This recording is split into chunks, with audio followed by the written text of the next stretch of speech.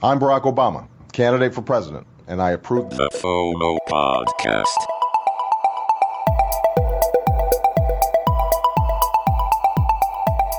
Broadcasting from Brisbane, Australia, this is the FOMO Show. Cryptocurrency for the rest of us.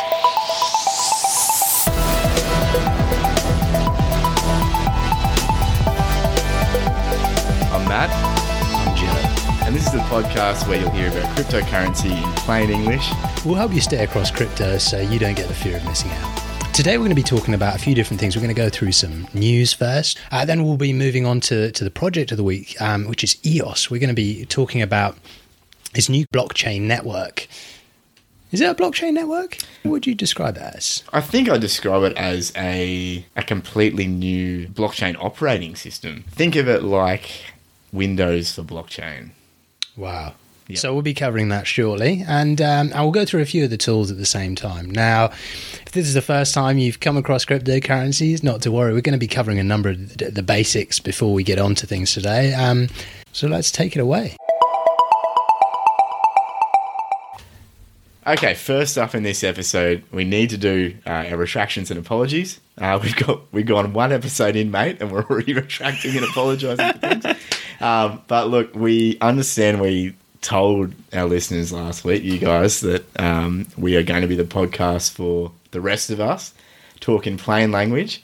And then we proceeded to use words like ICO, blockchain, and a whole bunch of other terms. It's true. We didn't explain them. So, first of all, our apologies for that. We're very, very sorry. And I want to clear up a couple of terms now. So, ICO stands for Initial Coin Offering. And what an initial coin offering is essentially a new company coming up with a new idea within the crypto space, offering a token or a coin in exchange for you donating Bitcoin or Ethereum or some other form of cryptocurrency.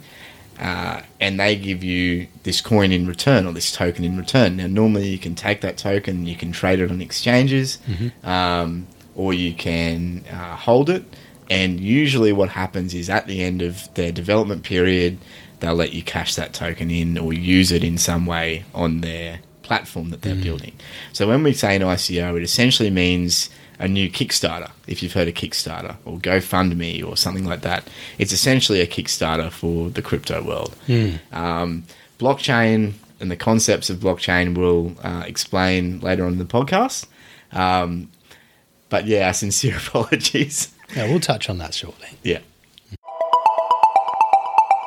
So in this week's news, we saw Russia was aiming to put in place cryptocurrency regulation by the end of 2017. Now I'm going to go through some excerpts from an article last week in Altcoin Today. So the finance minister Anton Siluanov, he said that the Russian government will put cryptocurrency regulation in place by the end of 2017. And according to the article, as of right now, no one has any idea how cryptocurrencies might be regulated in Russia. But there is some opposition from the government officials. But at the same time, there are some of the opposition suggests that rules might be put in place that would be. But the largest Russian online payment processor, WebMoney, began accepting Bitcoin payments some time ago, which suggests that a positive future might be possible, considering it is the largest payment processor in Russia. Now, they've been making a lot of waves in the realm of cryptocurrency. Not only has the government established a working group on cryptocurrency regulation, but it also plans to invest in a major mining operation. So there has been a lot of interesting news coming out of Russia in the last few months. So Burger King, you might have heard, began issuing Whopper coins in Russia. So it's a sort of a loyalty card scheme. And basically, if you'd spent $28 US dollars worth of, if you'd spent $28 US dollars in the Burger King in Russia, you could get 1,700 Whopper coins. So that would get you about a free Whopper burger, which is not too bad for $28. And it's an interesting idea. But also, we saw back in June. So sorry, with the Whopper coin, what they're doing is they're not asking you to buy the Whopper coin, they're giving you the Whopper coin every time you buy a Whopper. Yeah, so I believe it's when you make a purchase, they'll either give it to you. I'm not sure if it's going to be on the receipt that you get, but yeah, they'll be giving you the Whopper coins for your purchases. So I don't know if there's any sort of trading between people with Whopper coins. I wonder if is it via like a loyalty card program? Like, do they scan their card and they get allocated Whopper coins? That is a very good question. Yeah. Like maybe there's like a Whopper wallet or some sort of What thing? if I'm only someone that likes Bacon Deluxe? I don't like Whopper at all. Oh, that's a very good question. Well, Bacon Deluxe is more expensive than Whoppers? Oh, they might be. You might have to spend a bit more than $28 US, right? So I think I've read the article as well. I think they meant that the Whopper coin is just going to be the coin for Burger King in general. And whatever you buy at Burger King, you get Whopper coin? Is that... Yeah, so I believe, for any dollar spent, you get rewards on that. Right. So, we'll see what happens with that. But, I mean, don't see people rushing to be alive. And, back in June, the deputy chief of the Bank of Russia suggested that Russia was looking to develop a national cryptocurrency. They also mentioned they'd be interested in testing transactions between Russia and EU nations with that, which is quite interesting considering it was only 2016 when the Bank of Russia suggested sending people to jail for using cryptocurrencies. So it's quite a turnaround. But it's big about face, isn't it? Yeah, and it's not just Russia. There's India. We've heard from the India Times a couple of days ago. The executive director of the central bank in India, the Reserve Bank of India, suggested they're looking at creating a fiat-based cryptocurrency issued by the RBI. Just a quick note for all of you guys that aren't familiar with the term fiat. Fiat is a currency that a government declares to be the legal currency, but it's not backed by physical assets. So, for example, back in the day, people used to trade in gold, but when paper-based currencies came about, they were still backed by gold. So, essentially, you could trade in your paper money for gold. And then there came a time when the government said, no, we're just going to make paper currency the currency. You're not going to be able to trade it in for gold anymore, and that's what we call fiat. So you're going to hear us referring to fiat a lot on the show, and essentially, in a nutshell, that's what fiat is. If you're interested in finding out more about how money is created, there's a great clip that comes from the documentary Zeitgeist, and it basically breaks down all of this, the whole monetary system we have, in some pretty fascinating and scary detail. So we'll put the link to that in the show notes. We'll also put a link to a little clip called, I think it's called The American Dream. And that puts it in a slightly different spin as well. I started watching that this afternoon. That was actually pretty good. I'm going to have to finish watching that later on, actually. Yeah, it's a good little introduction into what some people say goes on behind our monetary systems. So it's worth a watch. But look, with India and Russia talking about a national cryptocurrency, it makes you wonder whether they'd been talking about it at the BRICS summit a few weeks ago held in China. And that was where the leaders of the five big developing countries, met to discuss policy. And it's quite interesting that that India are talking about creating a fiat-based cryptocurrency. So that suggests that they would, as the Reserve Bank of India, would have the ability to create more of this cryptocurrency of these tokens, or I guess this currency when they want. Yeah, and it's quite interesting considering it was a few years back was it last year or earlier this year where the Prime Minister of India decided to take out the 1,000 rupee and was it the 500 rupee notes? There were a couple of different notes that they took out of the circulation, and pretty much just they made an announcement, said these are no longer legal tender, and then suddenly people are were on their train to work or something, and they get there and they've been given a pay advance in 1,000 rupee notes. Suddenly that's worth nothing. Yeah. So it's quite interesting that they still want to retain the control over it. Yeah. But, and it kind of goes against what cryptocurrencies are really trying to do, isn't it? And that's to decentralize, to get away from central banks, to not allow currency to be manipulated as far as you possibly can by these central banks. So we're obviously not huge fans of it. Yep. And we really strongly encourage you guys just to look into why crypto was created in the first place, the ideas behind it. Go look at the Bitcoin white paper. We'll be talking about Bitcoin a bit later anyway. and make up your own mind. So if your country does decide to issue a fiat-based cryptocurrency, you can work out whether you actually want to participate in that or not. It just sounds like they're creating a digital currency. It doesn't sound like they're... It sounds like they've realised that they want in on this. It's something that they're not in on, and they want in on it. And maybe it'll make it easier for them to track some kind of fraud. Who knows? We'll have to keep an eye out on that one. Next up was an interesting piece of news the other week, or not the other week.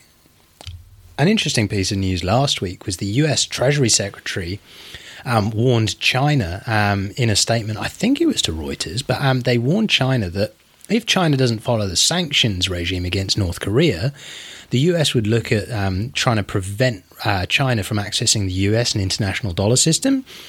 And that is, a scary statement to make. I mean, threatening to make it harder for China to access the US dollar system, it may push China towards looking at alternatives pretty fast. Because I mean, if you have no access to the SWIFT payment system or the international banking system, it's quite interesting. But, yeah. So in response to that, I guess this increasingly militant approach by the US to their currency, we've actually saw Venezuela through the week completely detach themselves from US dollars in their oil basket prices. Right. And that came in response to what China was talking about with making a Chinese currency backed oil price. So for those of you that don't know, the way that oil is transacted around the world and indexed is based on the US dollar. So for countries, and it gives them quite a lot of clout with, people viewing dollar as the currency to back things with. So changing that and saying, oh, we're not going to do that anymore, it's quite a big deal. And it could be a sign of things to come.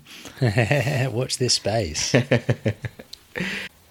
Obviously, one of the biggest things we've seen in the last couple of days is that there's more rumours out of China. They're talking about now that there may be a complete ban on Chinese cryptocurrency exchanges. So this news came out in the last week or so, I believe. But it was apparently China had got in touch with all of these Chinese exchanges and told them to cease business by September the 15th, I believe.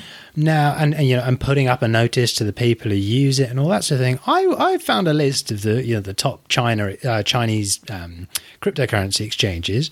Went on the news sections, couldn't see a thing. Like crickets, like absolutely, like I could see nothing about it. So China is literally another day, another news story, another load of confusion. I have zero idea of what's going on. I mean, I don't think anyone knows at this point.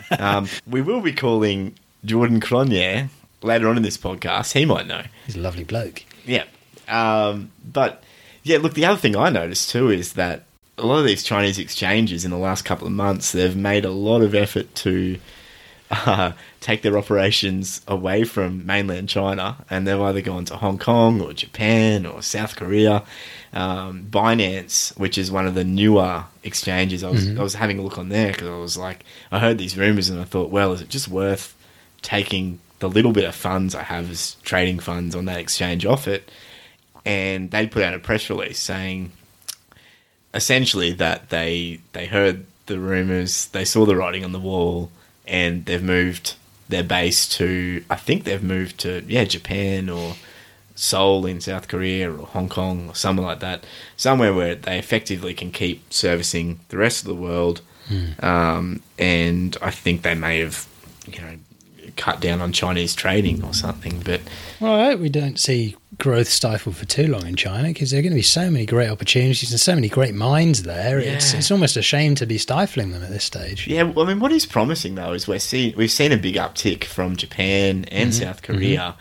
They've really come into the market with a bang, and I think I saw a figure that about 90% of Bitcoin trading at the end of 2016 was Chinese. Wow. But Japan is now accounting on average for about 45% of the daily volume in Bitcoin. That's a huge amount. We need to find out why that is. Well, I don't know whether it's just that all the Chinese people have up and left and moved to Japan while all this silliness is going on. But you get crowded. Yeah. But it's it's interesting seeing these new locations spin up, and new countries come on board, and look. But as always, China does what China does. So this week, I came across a really awesome tool. It's called Dino Trader. And what it does is it lets you find arbitrage opportunities amongst the different cryptocurrency exchanges. So, sorry, Joe, just for the listeners, could you explain what arbitrage opportunity is? So what that means is you can exploit the slight differences in price in the buy and sell price between one exchange and another. So that, for example, if there's a cryptocurrency out there, Bitcoin might be, let's take Bitcoin, for example. On one exchange, people could be selling it for, let's just take, for example, $4,000. And on another exchange, they're selling them for $3,890. There are a big difference between them. But what you could do is you could buy the cryptocurrency on the cheaper exchange and then move to another exchange and sell it for a higher price. So what you're doing is you're exploiting the very slight differences in the pricing between the exchanges. So sometimes you can get 5% or more in immediate difference in price. So you can find these opportunities and immediately make money from them. Now, I personally don't do short-term trading, but it's a really interesting tool and it's really worth having a look at. You can find it at tools.dinotrader.com. And it's free at the moment in a very early development stage, but it basically shows you the different opportunities that are available for arbitrage right now. So it'll show you, right, like a pretty much real time price differences between a couple of exchanges. So you can buy it slightly cheaper somewhere and sell it for slightly more elsewhere. So it's an interesting tool. Check it out at tools.dinotrader.com.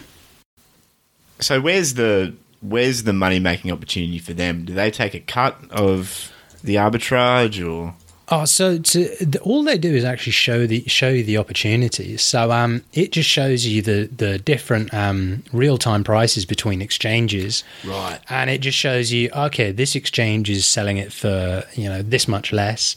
And you can even filter it by the minimal profits. So you could say, I just want to make a minimum 5% profit. And it's just shown me 4 opportunities where I can make 5% return right now, assuming the price doesn't switch between now and when I make my trade. Wow. So there are a couple of different trades that you can show the different exchanges. There's a massive difference in the asking price and the selling prices. Wow. So it's worth taking a look at, tools.dinotrader.com. Now, they say it's an alpha version, and so, there may be some real problems with it. They're only providing public market information, and do your own research. If you're trading on it, trade quickly, because, opportunities can dry up pretty fast, especially, there must be a number of developers who are doing trading automated strategies with bots based off this. So got to be careful with that sort of stuff. Obviously, there's also the other issue that you've got to get your crypto from one exchange to the other exchange, and normally they'll take a cut, or there'll be a network transfer fee when you transfer from one to the other. So you really want to be looking at the more higher margins, as high as you possibly can. And obviously that's all subject to fluctuations in the market while you're waiting for it to come across as well. So you've got to be quick on your feet and have your assets there ready. So it's not for everybody, but it's an interesting little tool. Oh, that's cool. There's been a whole lot else coming out of China these past couple of weeks, including the recent announcement that China is apparently going to ban all cryptocurrency exchanges. So we thought we'd go straight to the horse's mouth and get you an on-the-ground account of what's actually going on. We've got some breaking news. So for the latest from China, we're now going to cross live to our Chinese correspondent, Jordan Cronje.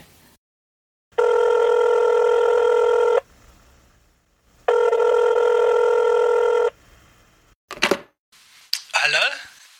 Jordan, are you there? Hello. Yes, mate. I'm here, eh? Can you hear me? I can hear you, Jordan. Can you hear me? Oh, great. Yes, I can, mate. Brilliant, Jordan. Well, welcome to the FOMO show. It's great to have you here again, Jordan. Oh, thanks, Matt. So look, Jordan, I understand that you've got some new information for us breaking out of China. Oh, yes, shocking scenes here from China. You know, the People's Bank of China, I'm told, has just signed off a ban on all smart contracts on blockchain, effective immediately. Can you tell us exactly how this happened, Jordan? Well, Matt, it appears that somebody within the Chinese cabinet began looking into the smart contract business, and they decided that it would eventually do politicians' jobs better than they could. They were particularly concerned about the immutability and the inability of a smart contract to go back on its word whenever it wished. So they came up with this totally unprecedented and shocking ban. Okay, Jordan, do you have any solid source as to which Chinese cabinet member required the bank to make this proclamation? Oh, no solid source yet, Matt, but I expect that it'll become known in the coming days. This is, after all, completely incredible news, eh? Yes, you've mentioned that, Jordan. Do you have any official statements we can give to our listeners? Oh, no official statement yet, Matt. You know how it is. These things are done on an ad hoc basis here in the Great Republic. Right, yeah, I understand, Jordan. Of course, I'm not familiar with the Republic, so I'll take your word for it. But look, where's this information coming from, Jordan? Oh, so this is coming from a source deep inside the government. He leaked the proclamation to us. But you don't have anything in writing. Like I said, that will come, eh? This is, after all, the death of cryptocurrency we were talking about here, Matt. It's very serious, eh? Right. Jordan, can you explain for our listeners how this is different to all the other Chinese bans? They've got a track record of, well, not really eventuating to bans at all. This is entirely different, Matt. This is unlike anything we've ever seen. Trust me, Matt. I'm here on the ground and I can say it's utter pandemonium. People in the streets. This is going to have an unprecedented effect on the market. Right, and just for our listeners, Jordan, can you explain why that is? Well, as you know, Matt, the whole cryptocurrency ecosystem is entirely dependent on the Chinese government. I mean, without the Chinese government, what do we really have? So I can't see this choice to ban smart contracts as anything but the most major setback in cryptocurrency in its history. Right, so just to be clear, Jordan, how is this different from the recent ICO ban, which was reported as a complete ban, before now it looks more like a temporary prohibition while new regulations are drafted? Oh, it's totally different, Matt. It's totally different. This will make the ICO ban look like a rap on the knuckles in comparison. And why is that? Well, as I said before, China is the crypto market, Matt. The only thing honestly left to do is panic and pull all of your money out. That's what I'll be telling my readers, and I'd tell anyone listening to your program to do the same. Panic, panic, panic. That's all I can say. As always, Jordan, thank you for your timely and measured insight. Oh, my pleasure, Matt. My pleasure. Good to speak to you. Well, there we go. Straight from the horse's mouth, Joe. It's always interesting talking to Jordan in China. But shocking stuff. You heard it here first. Pull everything out. But sell.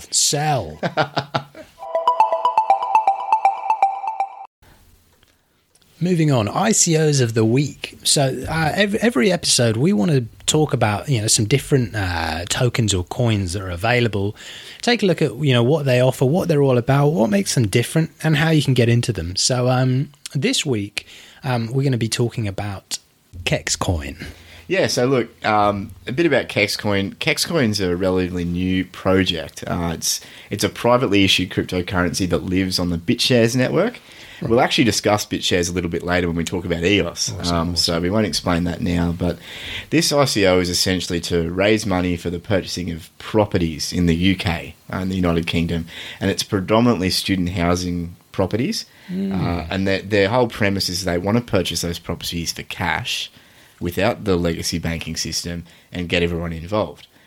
So if you get these KEXCoins, what they're going to do is once per quarter on a pre-announced date, KEXCoin proposes taking 50% of the net profits generated by those properties, they'll all be rentals, right, and using it to buy back as many of the KEXCoins that they've issued as they can.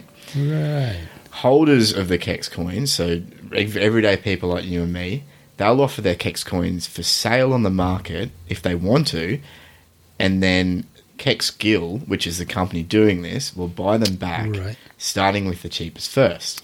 Once the buyback budget has been exhausted, all KEX coins purchased by the company within that budget will be permanently burned. Wow. So, a quick question here. What is burning for the uninitiated?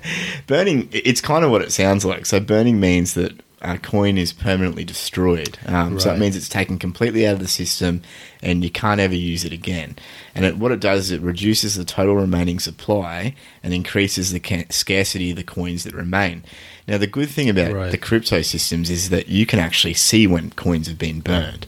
So you can see the totals. You can look at the blockchain and see when the total supply of coins has gone down. So you don't have any doubt whether those coins have been burned or not. And if these guys don't burn the coins, it's going to be pretty apparent pretty quickly that they're not really doing what they say they're doing. So that increases the value of all the other KEX coins that are out there? Exactly, yeah. It's like if you've got $100 nodes and that's all that's within the system and you burn 5 of them, all of a sudden those 95 other nodes become more valuable. Awesome. So that's essentially the premise. The premise is that the longer that you hold onto the coin, the more valuable it should get. They're proposing a 30-year period for complete maturity, after which those properties that have been bought with the initial coin offering and bought within that 30-year period with the profits, they'll sell them, and 50% of the sale price is going to be distributed to those people that still have KEX coin after 30 years. They're also going to be taking an image of all the holders just after the ICO, and they've got some additional rewards for them. Sorry, what does an image of all the holders mean? Okay, so essentially after this ICO is finished, within 48 hours, they're going to look at the blockchain and they're going to say, these are all the wallet addresses. Okay. And I'd have to go back to my notes. We'll put the link up in the show notes. They've just announced that they're offering an extra incentive for all the wallets that have KEX coin in them after 48 hours after the ICO. Wow. So essentially it means, it encourages people not to sell them straight away, but to at least hold on to them for that initial period. Yes, that's an extra benefit. But look, the main benefit is you hold these coins, you can cash them in when you want, once every quarter. But if you choose not to cash them in and have the company buy them back from you, your coins should theoretically increase in value the longer time goes on. Okay. So I know that you're a lawyer in another life. So do you have any sort of question, any bits that you sort of picked out about this coin that you have questions about? Yeah, look, so obviously with every ICO, especially these days, I think a degree of healthy skepticism is really good. And I'd really encourage you guys, whenever you're looking at an ICO, to be as distrustful as you can. And of the people who are promoting it. Exactly, of everyone involved, because what they're asking you to do is give your money over with no real assurance that you're actually going to get anything for it in the end. Yeah. So the first question I had is, what's compelling these guys to honour this? If we give them all our money, they buy these properties. And look, for their information, they're a pretty established company in the UK. They've been buying and selling property for 30 years. Okay. And renting that out to students. So they do have a lot of skin in the game. But my question is, what's compelling them to honour it? And so I looked through their documents, and they do have what's called Articles of Association. At least they say they do. And what they're saying is, in those Articles of Association, they will compel the directors of the company in 30 years to sell the properties then, and then give the proceeds back to everyone that's still holding coins. But if the market... I guess that's a weird question, is what happens if the market tanks in 30 years? Well, that's the risk. That's a real risk. And another risk is that, you've got these Articles of Association, which are essentially like your constitution. It's the company's constitution. Right, okay, yeah. And normally you can vote things away by special resolution. So you can say, this doesn't work for us anymore. We're going to vote it out, and we're going to do that with all the directors, and we don't have to honour that anymore. So my big concern was, well, can they just vote this away? What they're saying is that no, it's going to be what's called a founding provision that can't be altered. So a condition of this formation of this company is going to be that no one can alter this founding provision. Okay. I haven't seen their documents. I'd really like to see their documents. I couldn't find them anywhere, but maybe they're just sitting somewhere on the site that I haven't seen. But the other thing that can give you a little bit more security with this project is that they're a well-founded corporation in the UK. They're going to be incorporating in the UK, and the UK has quite, like here in Australia, the UK has quite specific corporations laws, and those laws require the company to disclose certain documents. Right. So they're going to have to disclose their documents every year. You'll be able to log into the public database, look through their documents, see that everything is still going above board. And if it's not above board, you'll actually have a corporation that you can make a complaint against in the UK, which is a lot more than you can say for a lot of the other ICOs I've seen. The other thing is too, it's in their best interest to make these coins valuable. They do have a percentage interest in the game. If you go on their website, you can see all the different percentages. So it seems like they're really wanting to dedicate themselves to making sure that they do have a nice big payday for the company in the end. Sounds like a good idea with student housing as well. I mean, that's a good game to be in. Well, that's right. I mean, there's always going to be a need for student housing, no matter what the market climate is. And the other benefit is that these houses are bought for cash, so they're not encumbered. They don't have a mortgage over them. Right. They're going to use these proceeds to buy these houses outright, which means you won't have to worry about, if there is a market crash, losing all your equity, or having to repay a bank, or not meeting payments. Everything they buy is going to be bought with cash. So are the KEX coins tradable? Yeah, they're tradable on the markets. I think if you are going to buy any, your best case is to wait for at least that 48 hours to start trading them. But yeah, they'll be completely tradable on the markets, so you can trade to your heart's content. Awesome. And I guess we assume that the value is tied to the profitability of the houses? Yeah, look, as far as the value of the coin goes, I think in a way, they're talking about paying rent, about being able to pay rent with KEX coin for these houses as well. Okay. I've got some question marks around that. I don't know whether the payment of these coins back to KEX coin, whether they'll be burnt once the rent's paid, or whether the KEX coin company will hold on to them. That's a whole spanner in the works. Yeah, because, I mean, potentially you could get a situation where they are getting a lot of the coins back via rent payments and gradually increasing their stockpile of coins. And my biggest question is, if they stockpile all the coins, essentially that means that they just retain the property at the end. So I'm not sure what the consequences of that are. Right. I'm not sure how that's going to affect the value, but it's interesting. It'd be really interesting to see how it turns out. Look, the other thing to say is it's a really smart way for the creators of this coin to make money, because they're going to be getting a whole bunch of money to pay for these properties. They're going to be holding some of these coins themselves. They're also going to be paying for the coins that are sold with the rent from the properties. So there's an argument that they're not actually losing anything by buying those coins back.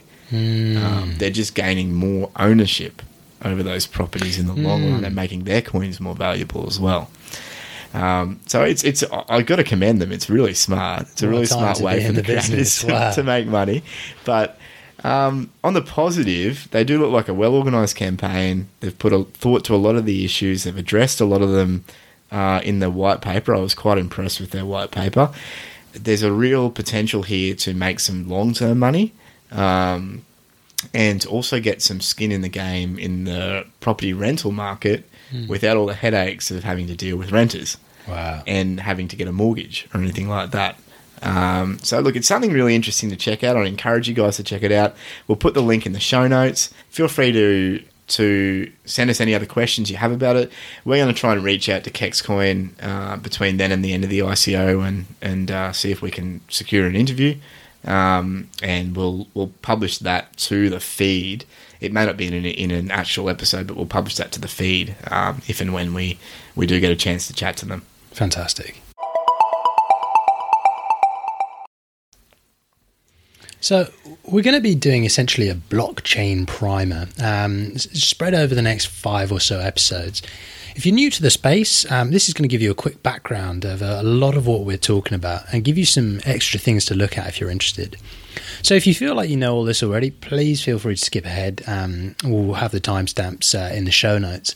But our hope is that if you know a lot about this but have had trouble sharing it with your friends, these little sessions will give you, some inspiration to have your own discussions.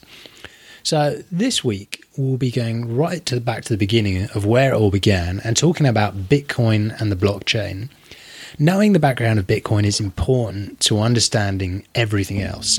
Next week, we're going to touch on Ethereum and smart contracts, which is arguably the second, quote-unquote, paradigm-shifting invention in the space. So first of all, we'll be talking about the blockchain. So the basis for Bitcoin comes from this concept of the blockchain, and it's a revolutionary way to store transactions in a public record. Now, the concept originates from the idea of a ledger. It's a place where transactions can be stored and documented. These ledgers have been used throughout history to record any number of financial transactions. For example, in the ancient medieval times, the English and a lot of other countries used what was called a tally stick, which was like a length of timber that you would split in two. You'd keep one after you'd split it, and the person you were transacting with could keep the other. So if Joe wanted to buy 10 sheep from me and I had one cow, we'd both record what we'd purchased from each other. So I'd record that I had 10 sheep and Joe gave me one cow, and Joe would record that he had one cow and he got 10 sheep from me. Right.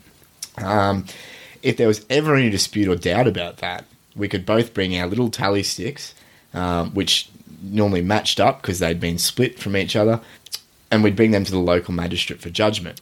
Right. And he could look at the tally sticks and see if there was any tampering and work out who was in the right and who was in the wrong. So in modern times, ledgers are used almost everywhere in business life. If you've seen a purchase or sale statement in an Excel spreadsheet, you've seen a ledger. The tricky thing is that they're internal, and you have to trust that the person who made the ledger is trustworthy and hasn't messed the numbers up at all. And the blockchain sought to change that. Its idea was that we record all transactions in a public ledger, like a massive digital tally stick for everyone to see. How does it do this? Well, this is really where the fun starts. So every blockchain relies on there being a number of computers networked together who are sharing information with each other. These network computers, each distinct computer is known as a node. Right. These nodes host the entire ledger, so they can see all of the historical transactions that have come before, and they're the ones that are going to be recording all the transactions that go afterwards. Therefore, if you want to make a transaction, you need to request that from the network nodes. Now, each user, before they can make purchases in a network, they've got to have what's called public and private keys. Picture your public key like your username. It's what identifies you to the system. Your private key is like your password. You can't request or send anything from the ledger without authorizing or signing it with your password, your private key. But your password is not recorded on the ledger itself. Now you might ask, how can the ledger know that I'm me? Does it store my password? The answer to this is not really. This is where the concept of encryption comes in. Encryption is the reason this whole system works, and it's why we refer to the currencies that come from it as cryptocurrencies. Your public key is what is called a hash, a random set of letters and numbers. It's derived from your private key. While your public key is viewable for everyone to see, the only way to unlock your public key on the network and get at whatever currency on the ledger is associated with it is to use your private key. Now, your private key can be anything, but it's usually recommended to be a really long password. Once this is run through what's called an encryption algorithm, it spits out this hash, this random set of letters and numbers. That's now your username for the network. So your username is usually derived from your password. As your username is encrypted, no one can transact on the network without their username being unlocked by their password. Very similar to how pretty much everything works now. So how do we send a transaction then? Well, let's say I have 1 Bitcoin, which is really just an entry in a ledger, and I want to send half a Bitcoin to Matt. Through a program such as a wallet, I enter Matt's public key, or his username, which he's given to me. I then enter 0.5 of a Bitcoin and hit send. The wallet will ask me to enter my private key so that my public key can be digitally signed and the request can be marked as valid on the network. That request is then sent to the nodes, those computers we talked about earlier that are all linked together. They receive the amount requested, my public key, and the public key I'm sending it to. Because I validated my password to satisfy the mathematical encryption, the system recognizes that I have the authority to send using that address. It also checks the balance of my username, which is all stored publicly, to make sure I have the money to send it. Once that's satisfied, that will become a verified transaction. Now, this is where we finally come to the blockchain. The network then bundles my transaction request and data up with a whole bunch of other transactions into a big record or a block and adds that block to the historical record, making another block in a chain of blocks. Voila! This is the blockchain. Now, another way I've heard it described is that you picture your transaction as written on a piece of paper. Mm-hmm. So you picture it as Matt sends 0.5 Bitcoin to Joe. To make that valid, I put my username on that to say, so Matt, let's just say it's Matt. And then I sign that with my password or my signature. Mm-hmm. So a little bit of paper would say, Matt sends 0.5 Bitcoin to Joe, Matt underneath, and my signature to show that it's from me. Now I put that in a box, and then a whole bunch of other people who want to send a whole bunch of other transactions to other people also put similar things in a big box. Right. Once the system recognizes that, yep, it's got who it's sending it from, it's got who it's sending it to, and look, there's the signature down the bottom, it shuts the box up and puts it on a shelf next to all the other boxes that are gone before. Right. So that's like a block in the chain. That's like a block in the chain. And so if you wanted to, we're talking completely physical here, if you wanted to go back and check transactions, all you'd have to do is go back and open up a box, if you knew around about the time the transaction happened, and then rummage through it until you find Matt sends 0.5 Bitcoin to Joe, and you go, oh, here it is. And you can see it. And once that box is, in this example, once that box is sealed, nothing can be changed in it? That's right.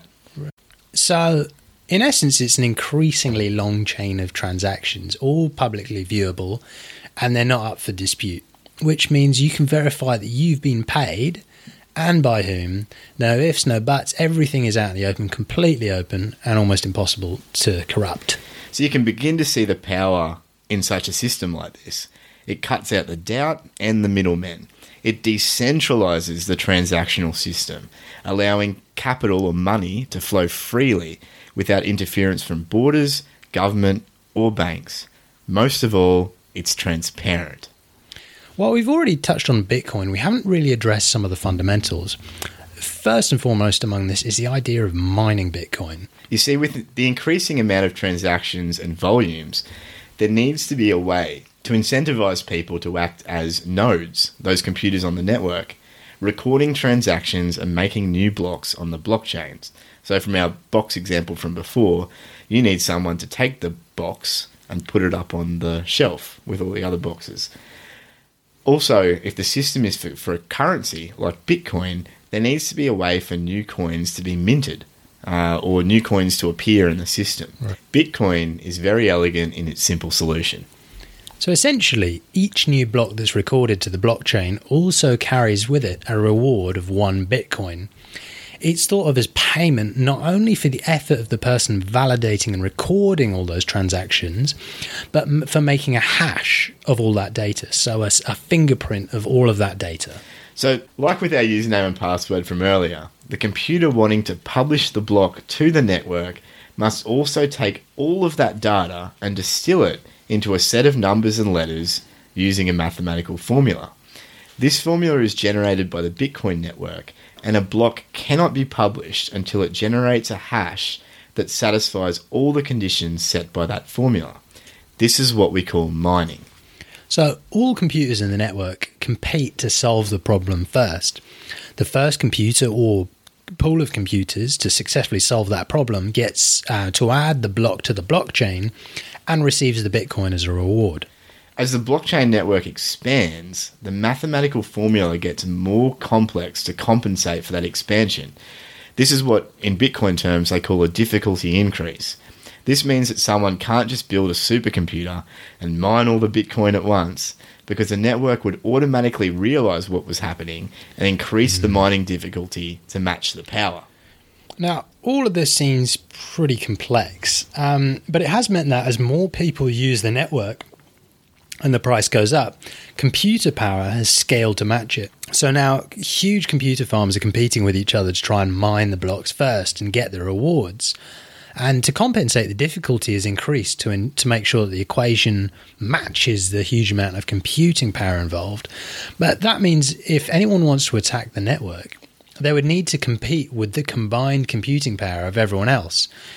So Bitcoin is very secure as a result.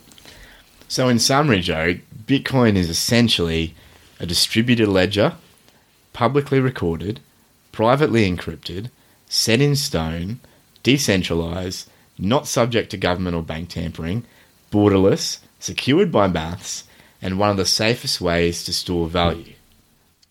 There are a few cons, however. The original system, which was developed in 2008, it's slow compared to the newer networks that are out there, and it's increasingly political, and it's subject to some really powerful factions. So there have been a number of examples of that recently, but there is voting power that these it's the nodes, isn't it? They have the people who operate the nodes. Yeah. So essentially, the way that Bitcoin works is that the more computing power you have on the network, the more power you have to make decisions about that network. Right. And of course, there's a very big vested interest because the people that have the most computing power are normally the people making the most money. So there's been a lot of complaints about how the people with the most money also have the most power. And look, mate, that's why we saw Bitcoin Cash. Which is, for those of you guys that don't know, Bitcoin recently had what's called a fork, and that essentially means that Bitcoin split, and there became two Bitcoin blockchains. So from our box example, like it was kind of like, you had one line of boxes, and then all of a sudden there was a fork, and there were two lines of boxes, and they were both saying, "We're Bitcoin, we're the real Bitcoin." With the real Bitcoin, please stand up. And Perfect. And and so one's called Bitcoin still, and that's the one that has more power, more computers on it, and the other one's called Bitcoin Cash.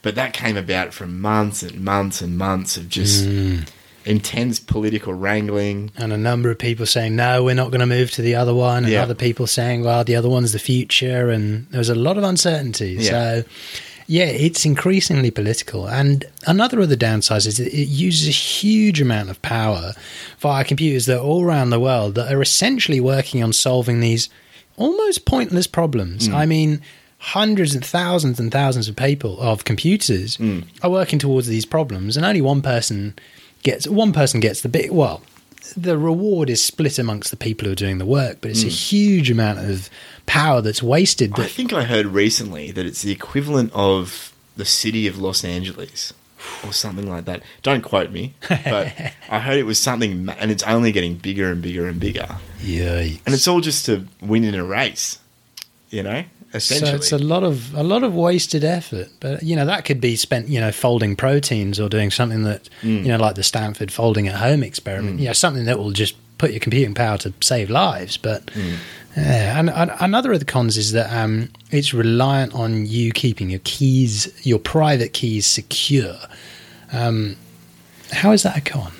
Yeah, so essentially, if you've got your password, which is your private key, and if you lose your password or you give it to someone else, well, let's deal with losing your password first. If you lose your password, you can't get into your Bitcoin wallet.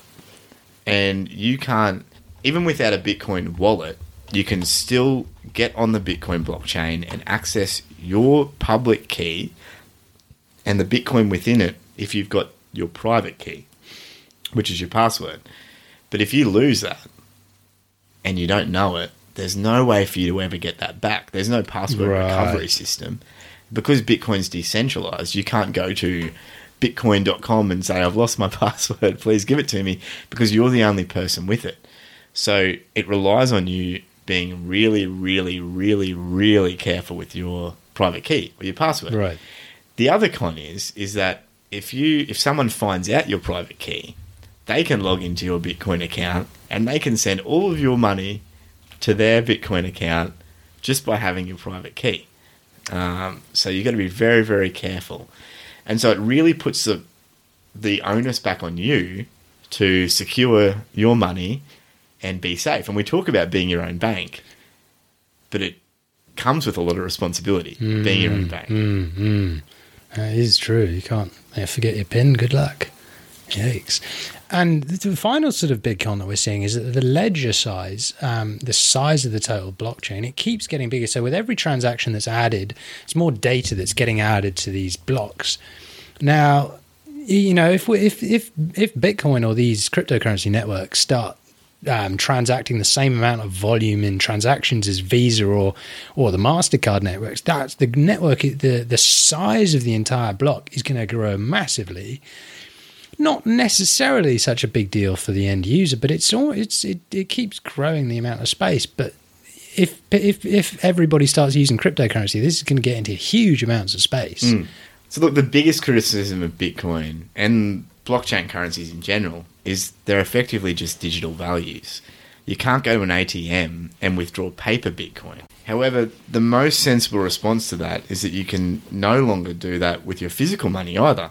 If everyone wanted to go to ATMs and try and withdraw all their money in paper, it'd be impossible. Our money system is primarily digital already, but controlled by the government, central banks, and financial institutions. Bitcoin and other cryptocurrencies take away that middleman, and they release currency from central control and give the control effectively to everyone. So what do we got next time, mate? Well, it's going to be Ethereum and smart contracts next episode. So we hope this has sort of been a good overview of, a better overview of Bitcoin and the blockchain and how they work. Now, we've covered quite a bit, but we'd encourage you to take a look at our website, and we're gonna have a Crypto 101 guide up in the next few weeks. So that we're going to go through this in real detail. There are going to be some diagrams. There's going to be some links to some good sources, and how you can get into buying the cryptocurrency. So you can look forward to that in the next couple of weeks. Yeah. So next week we'll talk about Ethereum and the concept of blockchain smart contracts. This will be when we'll really start to see the applications of blockchain outside currency. You won't want to miss it, so if you haven't already, please subscribe to the podcast and tell your friends. It's time we talked about EOS. It is time we talked about EOS, isn't it? So every show, we want to be focusing on a different blockchain project, looking at in depth at what it is, how it works, what it means, and what it might become. This week, we're looking at EOS, described in its GitHub repository as an open source smart contract platform. It's a really interesting idea that basically EOS proposes to be like an operating system on the blockchain.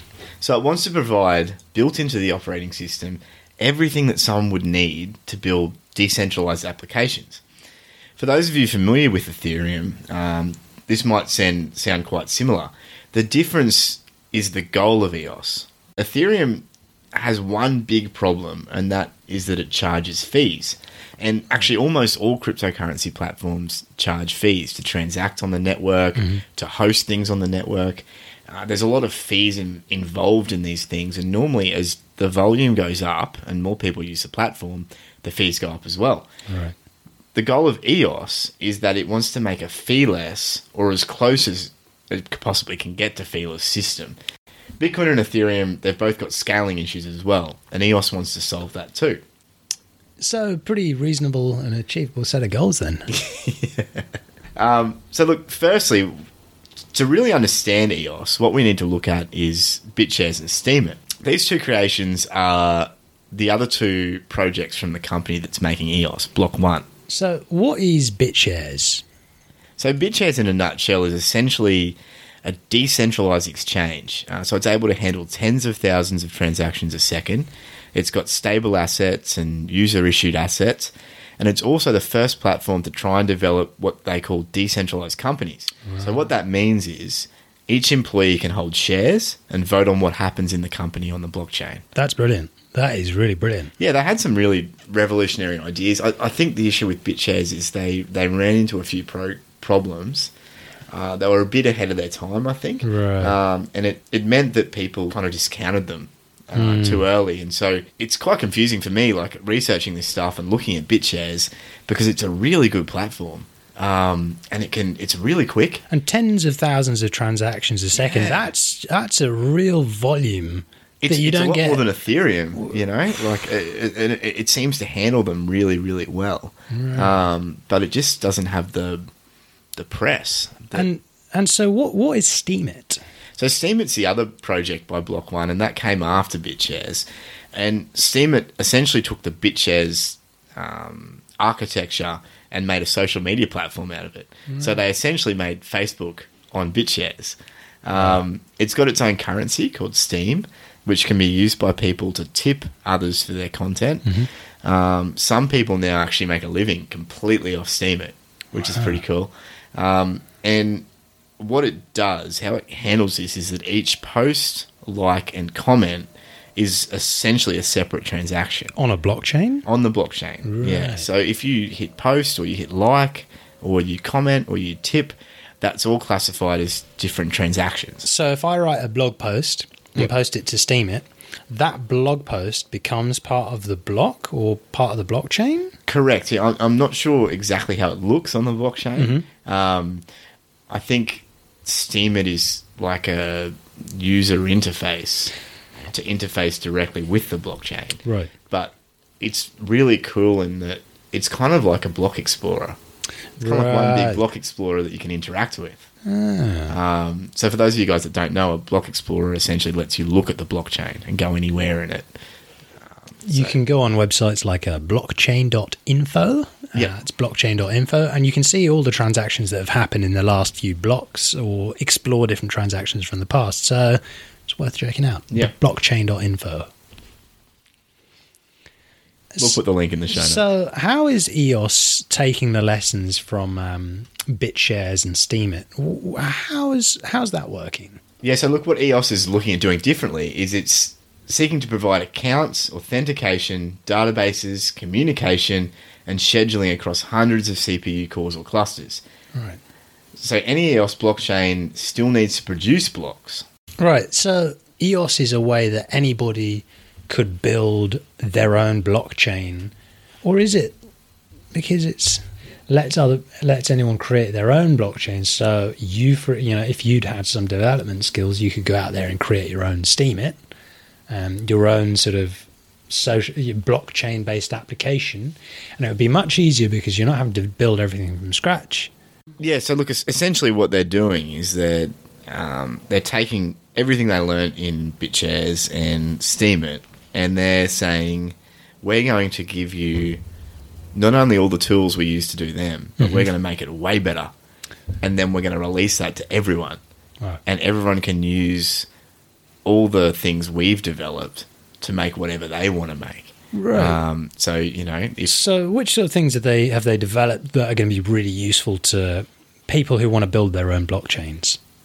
Yeah, so look, what the EOS software is going to have the ability to create accounts, send messages, have permission management, like Steemit that we talked about before, but applied to a much broader context. So people are going to be able to make what's called permission hierarchies. Essentially what that means is it means you can make layers of permissions.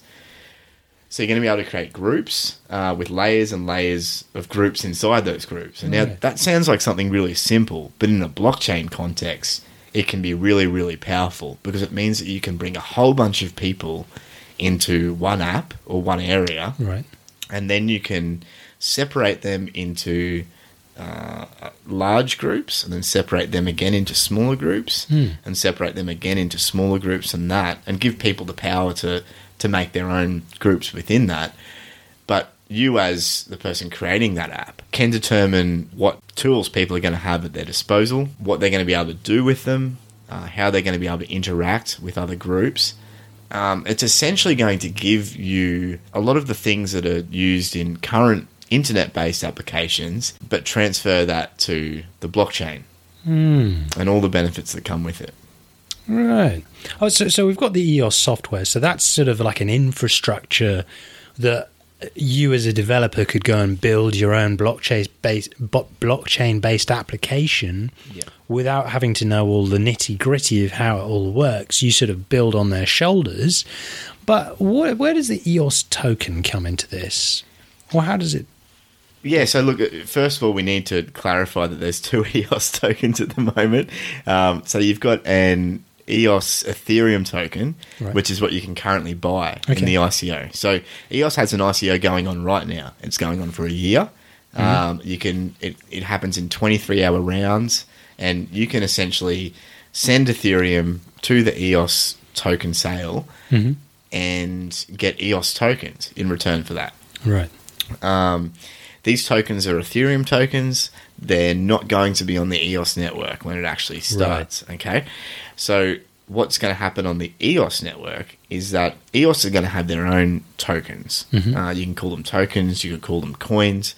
What they essentially are is a bit of the blockchain that says, I own this much on this blockchain. So a percentage of this blockchain.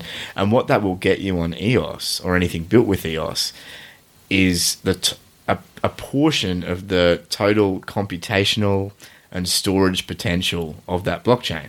Right.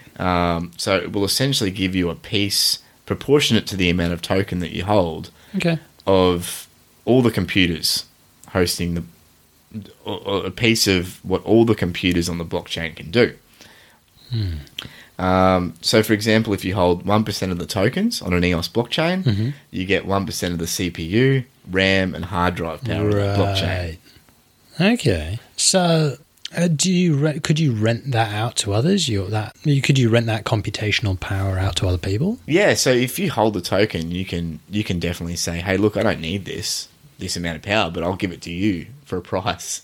That's definitely something that you could do. Okay, and what are they providing? Yeah, so EOS are essentially providing the tools and the architecture. People are going to be able to develop on top of that and have their own blockchains. Right. So whatever the EOS team are going to be able to do, you're going to be able to do as well if you've got the knowledge and the skills. So does that mean if I take a couple online classes, we could create a FOMO coin? We probably could. You should try and give that a go at some point. Look, the testnet's just come up, so we could definitely give that a go. If there's any budding developers out there, we'd love to talk to you, and especially if you've got some spare time. We will pay you in the eventual FOMO coins. Exactly. You can be the main holder. Fantastic. Hashtag not investment advice. Hashtag not a security. But yeah, look, they say they're going to be developing additional tools as well. So it's not just going to be the basic tools they're offering. They're going to keep, if what they say is true, they're going to keep developing this into the foreseeable future. Right. And they also might develop something to kind of tie it all together. It's not clear how they're going to do that, but if they're really serious about their claim that they're going to be an operating system, kind of like the Windows or Apple iOS of the blockchain, then they're really going to need a way to interpret all these different EOS blockchains that are out there and all these different programs. Oh, so how do they incentivize people to host the network? Yeah, so this is something that's still a little bit murky as far as what we've seen, but apparently those people hosting the blockchain will need to work that out specifically for their own blockchains. Right. So they're going to need to come up with some other ideas because they can't charge the fees that normally a blockchain charges. Now, the first thing to say is these blockchains are going to be what's called delegated proof of stake, which means that if you are a computer or a node on the blockchain and you open your computer to the network for any period of time, you will start getting rewards for Right. doing that. Okay. And normally that's in the form of a currency. So that keeps the network going? Keeps the network going, and it gives you some form of payment Right. that you can use to pay for things in that currency that it rewards you with. Right. You can set a cap for this, so people are going to be able to set their own caps for these blockchains, but it means that it would still make sense to have a native currency for each blockchain. So how would governance work with something like EOS? Yeah, so look, this is one of the biggest issues with all the blockchains, and it's still a big issue with EOS. Decentralized chains means there needs to be a way for a lot of these people to participate in governance. Their solution is that the power originates with the token holders. So they can, if you hold a token on an EOS blockchain, you can delegate the power to those producing blocks for the chain. Right. So the block producers, they're the people that are actually on the network with their computers securing the network. Right. And these block producers have limited power on the chain, which can be monitored, to freeze accounts, update defective apps, and propose changes to the whole chain. So the way I think of it, after reading through all this, is that the token holders on the EOS blockchain or on any blockchain are the shareholders, and the block producers or the computers on the network are the management. Right. So like in a company, you've got your shareholders, who are the people that actually own their stake in the company, and you've got the managers, who are like your CEO and your CFO and upper level management. Now, if the management refuses to do what the shareholders want, EOS allows the shareholders to vote the management out and choose new management, which I reckon is really good. So it takes a company perspective and distills it down to a blockchain. Right. I think what's really tricky for me is I'm still like, so EOS is a way for people to build their own blockchains. That's great. That's software that I can set stuff up with. If I create a blockchain, does that blockchain that I create with the EOS software have to use an EOS token, or can it use your own token? Yeah, so it can use your own token. It will still technically be an EOS token because it's an EOS blockchain. Right. But, okay, let's take an example of the FOMO Show token. Yeah, got it. On the FOMO Show blockchain, which we've theoretically spun up from, this EOS software with our non-existent programming skills. That FOMO Show token would be entirely specific to the FOMO Show blockchain. Now, we could decide that everyone who bought an EOS ERC20 or Ethereum token in the token sale going on at the moment could bring that token over to our blockchain and we'd exchange it one for one. Right. But we could say, no, stuff you all. We're starting a completely new blockchain, and Matt's going to get 50% and Joe's going to get 50%. Yeah. And everyone else is going to have to buy it from us. Except for the developer who gets 5%. That's right. Contact us. Tweet us at _FOMO_show if you're interested. Does that make sense? Yeah, it does. So just let me try repeating this to see if I understand it. So I create a blockchain on the EOS software, and then let's say I call it the FOMO coin is what it is. Yeah. And then I accept EOS tokens in exchange for that FOMO coin? No, so my understanding, and granted I'm not part of Block 1, but my understanding is that we could create a FOMO Show blockchain right now, spin it off, and we can make whatever rules we want. So you've got to remember you've got the management and the shareholders. So we could say that, Joe and Matt, we each get 45% share holding each. Sounds good. And then the developer who helps us do this gets 10%. Now that would mean, let's just say we made 100 FOMO coins. Right. Okay, and that's all the FOMO coins there is at the start. I'd get 45, you'd get 45, the developer would get 10. Good on him, he deserves it. That's the tokens. He does deserve it. That's hard worker.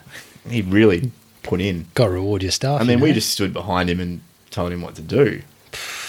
He did all the work. So anyway, so there'd be 100 coins or tokens, and we wouldn't need to honor any EOS tokens outside of that. So we can just say this is our own blockchain using all the EOS tools, and it has our own rules. There's 100 coins, and then we could start selling them to people if we wanted, or just giving them away to people. And as we give them away, we would have less of a shareholding in that blockchain. So let's say I give 5 FOMO coins to my wife. Okay, so I've suddenly got 40 FOMO coins. She's got 5 FOMO coins. You've got 45. The developer's got 10.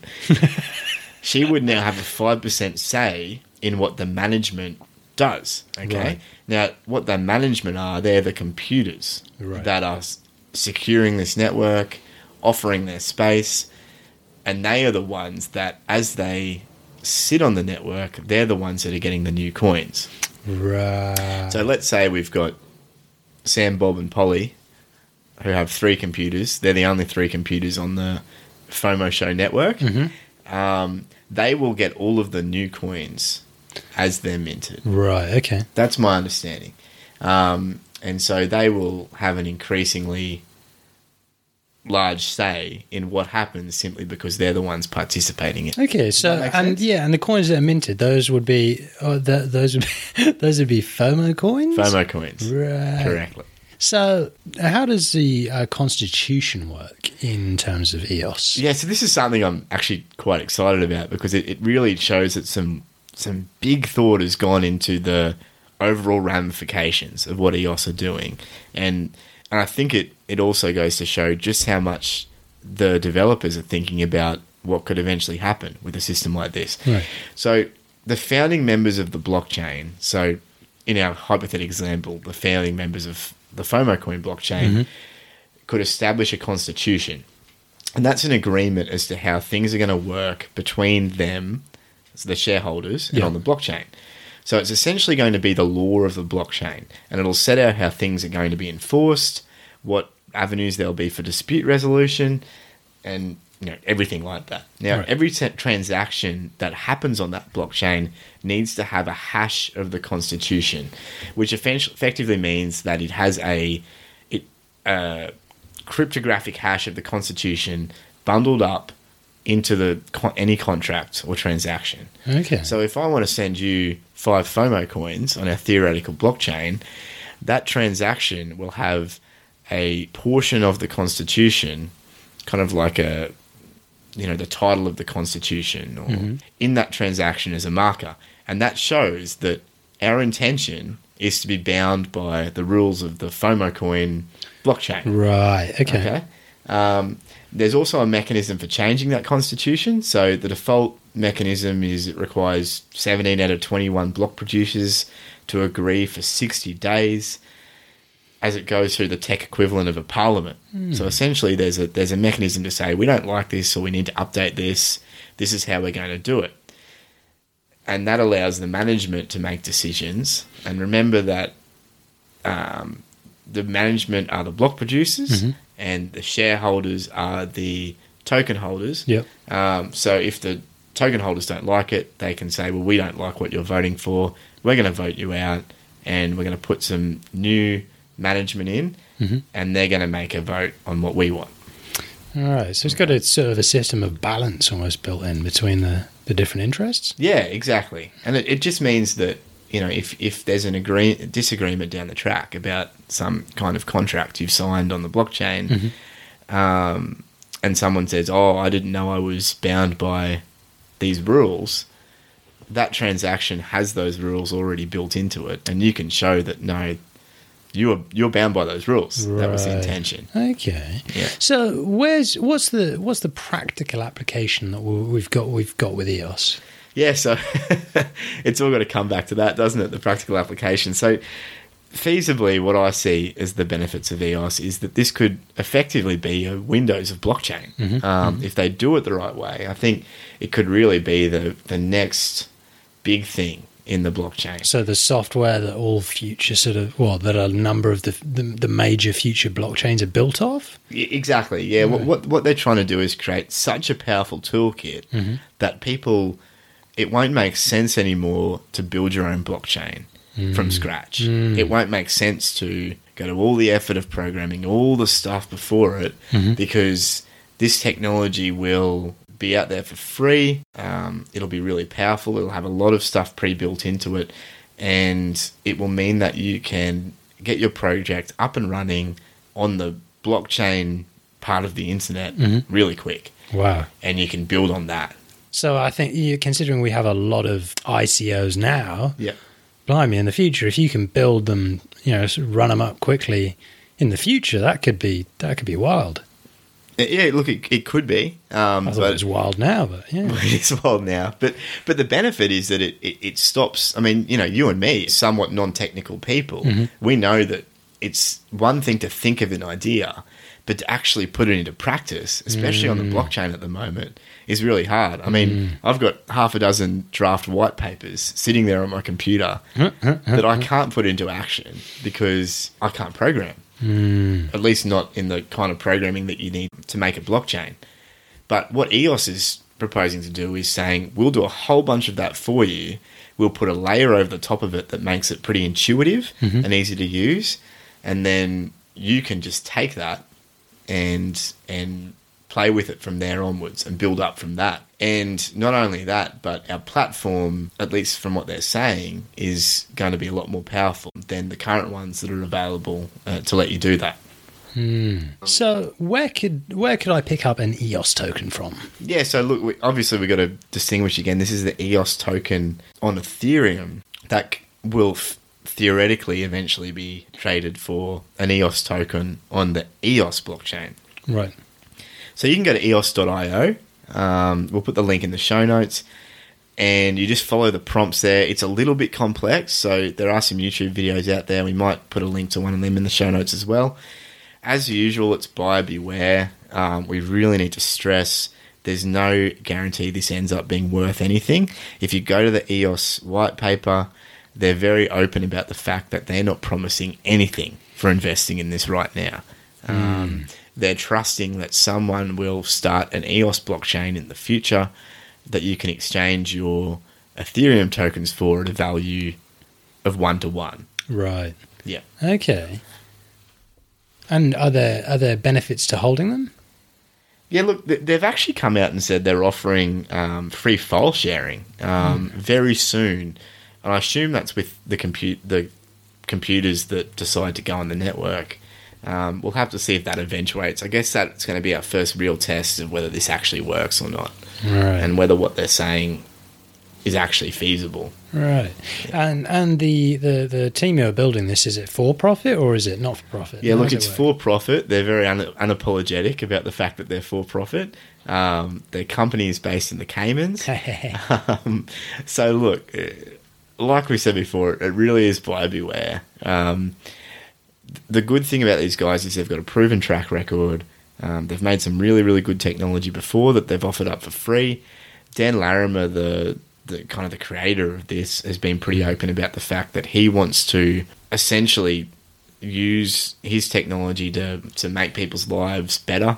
And he's pretty open about the fact that he thinks this is what he's going to be working on for a very long time to come.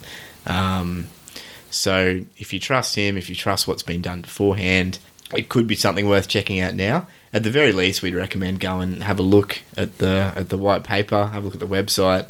You don't need to put money into this to see the benefits of this later on, but it's definitely something worth checking out. And it's a sign of where things are going in the future as well. I mean, if they're making tools to make blockchain easier for everyone, it'll be fascinating to see what people build on top of this and see where they take it. Yeah, I think it's going to, like I said, it'll break down a lot of those barriers, and it'll let a lot more people get into the space. At least that's what we're thinking.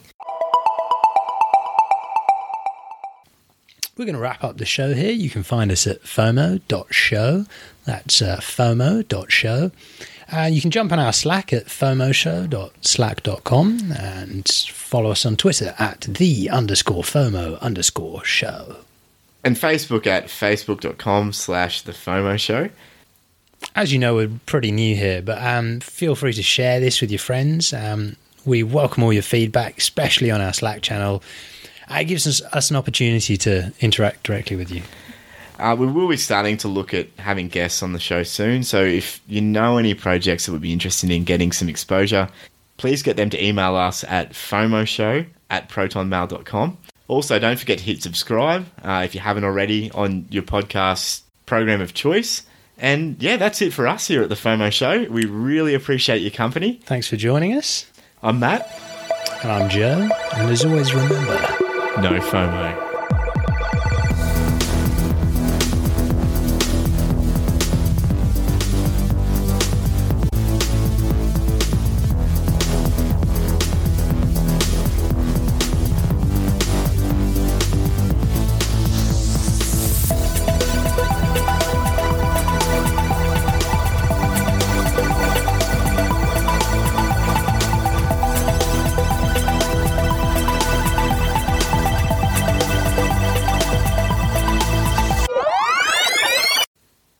this is Google, your overlord.